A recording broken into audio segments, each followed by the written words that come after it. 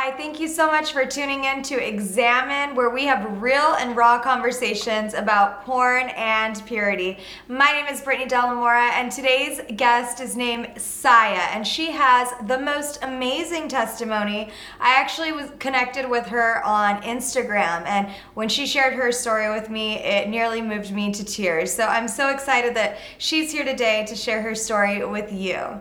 Saya, thank you so much for being here. Thank you so much for having me. Of course. So let's just get right to it. Like, you reached out to me. I had put out an Instagram post asking if there was anybody who had been directly or indirectly affected with porn. And I said, share your stories and we'll pick one to feature on our show. And you sent me your story. And I just want you to share with us what you shared with me on Instagram that day.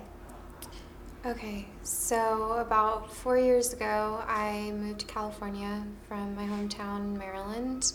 And not long after I moved here, I started school and I met this guy. It didn't take long for us to start dating, and things moved very quickly. And we were together all the time. And eventually, I found out he was a recovering alcoholic and drug addict, and he also was a little bit schizophrenic as well. Mm-hmm. And things eventually got really bad, and it became very toxic and abusive. And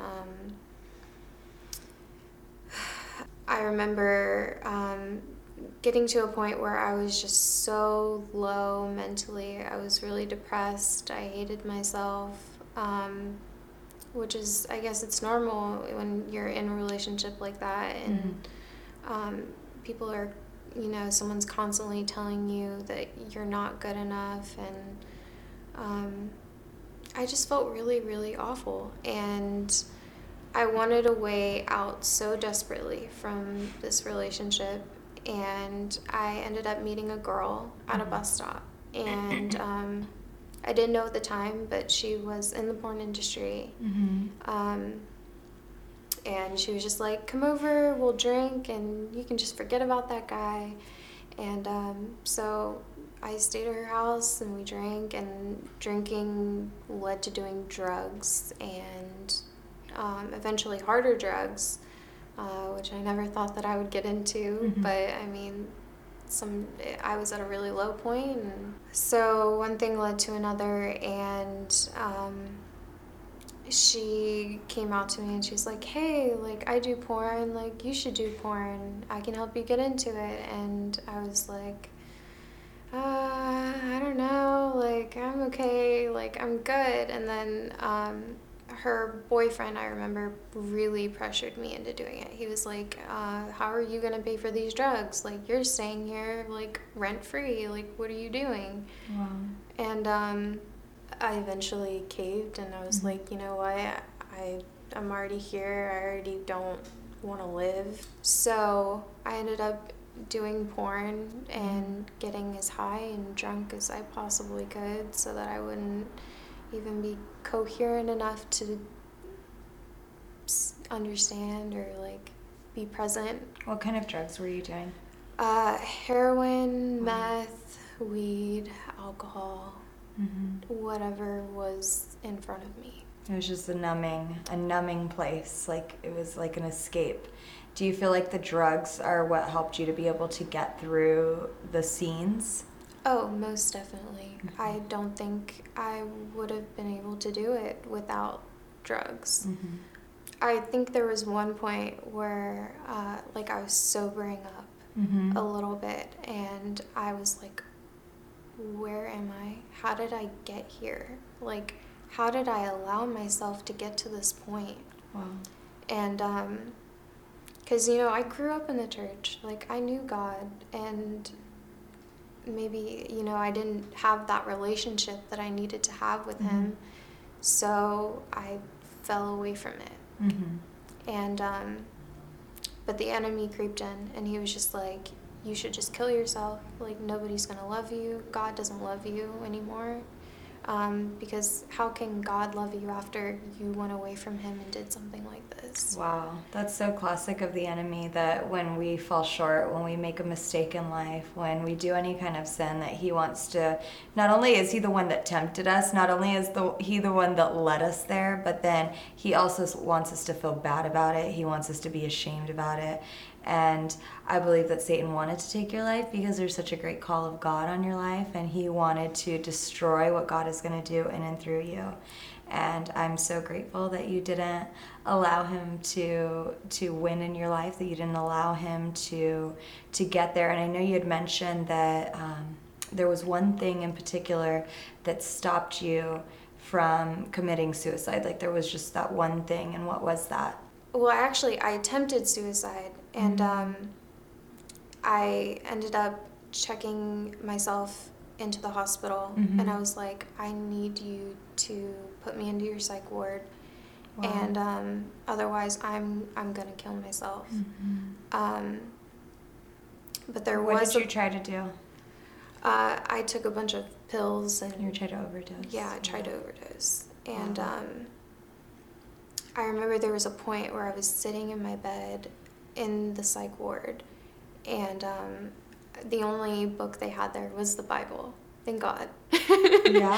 Yeah, thank God. And I've been to psych wards, and that's not a normal thing to have Bibles there. So that's awesome. God's like, if you're gonna go to the psych ward, let me provide you with the Bible. Right.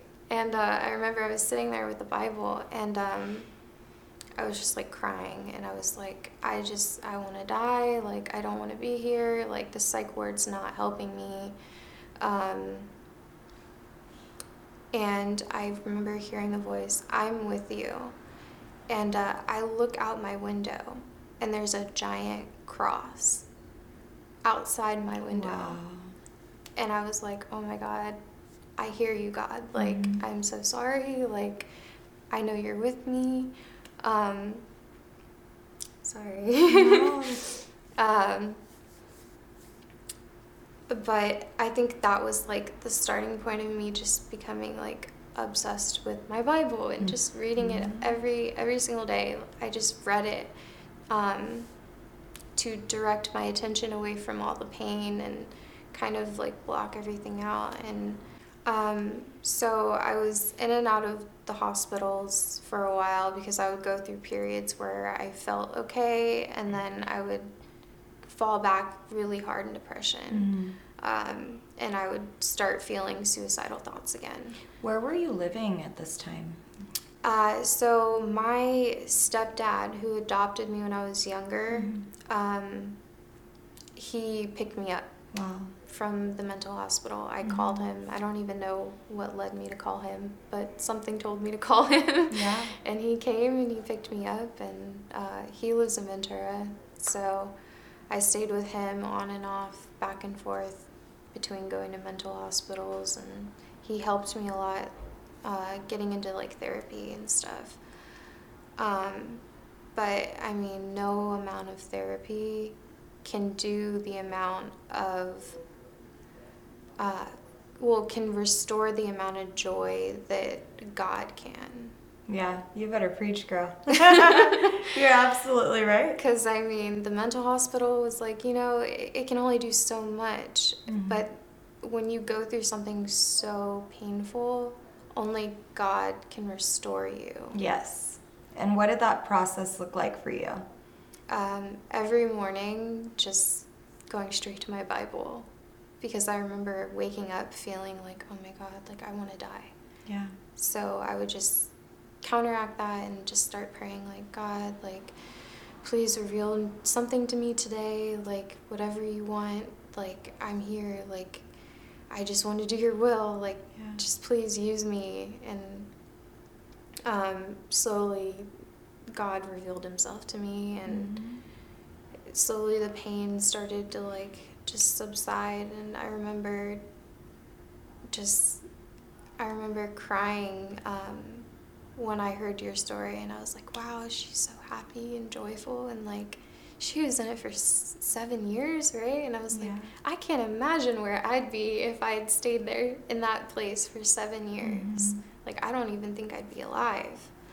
It's a miracle that I'm alive, because I told you I've been in psych wards too. When I hear your story, it's actually like a mind-blowing kind of thing for me, because I see so much of my past in your past, and I just think that they're so, like, literally our pasts are so similar. Like, as you're sharing all this with me, I'm like, wow, yeah, I know exactly what you're talking about. I've been there.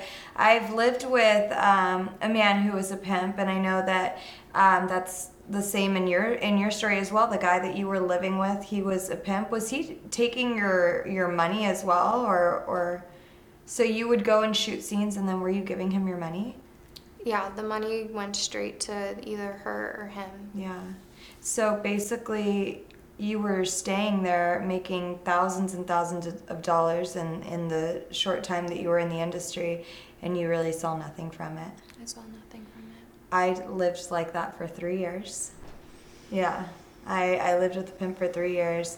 He took all my money for 3 years. Similar stories, you had to call your dad, which, by the way, you had to call your dad. God told me to call my mom when I needed help. And it's an incredible thing to see the past of your story, but now to also see the present, because I know that Jesus has set you free, and that you're back in church, and that you have a relationship with God, and that God is doing incredible things in your life. How long has it been since you stepped away from that, like, from your past, from that part of your life? 4 years. 4 years, wow. Yeah. And tell me some things that you've just seen God do in your life. He's restored my sanity for for one, and I'm no longer addicted to anything.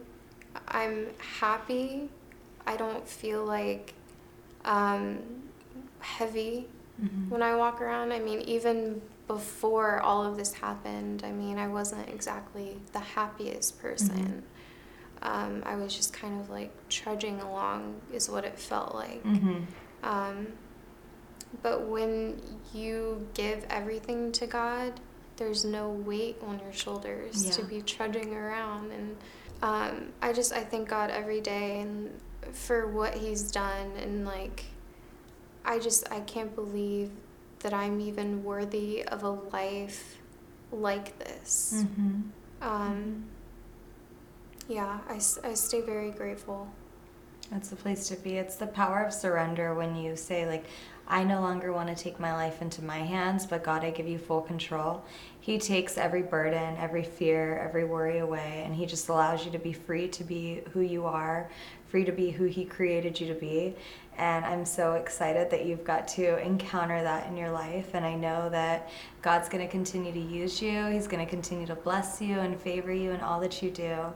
If there was a woman right now who is contemplating getting into the sex industry, what would you say to her? I would say maybe give God a try first. Yeah. Oh, yeah. Save yourself the heartache. It's not like, I can see how someone would want to go into it and think like, oh, I can make all this money, and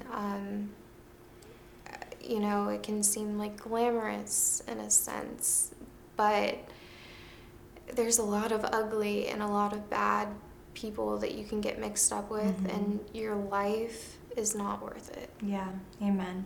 Shine some light on that, because I know you just mentioned the word glamorous, right? Part of the reason I got into the adult industry when I was 18 years old is because of what I would see on, you know, the E! True Hollywood story, and I'd see, you know, all these like Vivid Contract girls, and everybody was so glamorous. And here I am, 18 years old, and I get into the porn industry, and they're putting me in pigtails and like schoolgirl outfits. And so, you know, the porn industry really is glamorized, but you and I have seen a different side of the porn industry that, you know, like the old saying goes, not everything that glitters is gold, right? So just because it looks glamorous, when you actually get into the industry, you realize, wow, like there's a lot of STDs floating around this industry. Like the industry is like not as clean as everybody pretends for it to be, right? Right. So what was you were in the industry, praise God, you were only in it for 3 weeks. But you experienced a lot in that 3 weeks. So like, what did you see when you were in that industry, and how could you shine light? Like share the truth with people right now, because when I was in the porn industry, I used to tell everybody that, oh, there's no STDs. We get tested every 28 days, this and that. And like, it was obviously a lie that I was telling, because I wanted to protect like my alter ego, my character that I played, you know? Mm-hmm. So what did you see in your 3 weeks that you could shine some light on? It's definitely not glamorous. I just remember feeling very, very gross. Why? At the end, because you're covered in bodily fluids, yeah. And they make you do things that you are just not normal. Yeah. And I think they tell they're like, when you show up, they're like, oh, you're so gorgeous, and then like after you feel used, and I don't really know how else to describe it. I'm lucky in a sense that I was so drugged that I don't remember everything. But the parts that I do remember, I remember I actually had a bit of PTSD from it. There's a definite mental toll that giving yourself to someone takes on you, especially in that industry. Yeah. The online abuse, because I was bullied pretty badly once everything came out. By who? People I went to high school with. Wow. So once that started going out, I mean, it's not really a small town where I went to high school, but it's a smaller town, and obviously it goes around, and like, it's one thing to like point and laugh and say, oh, whatever, like she's a porn star now, like, they don't see that other side of what was actually going on, and they don't realize, like, telling somebody, oh, I see you're a worthless whore now.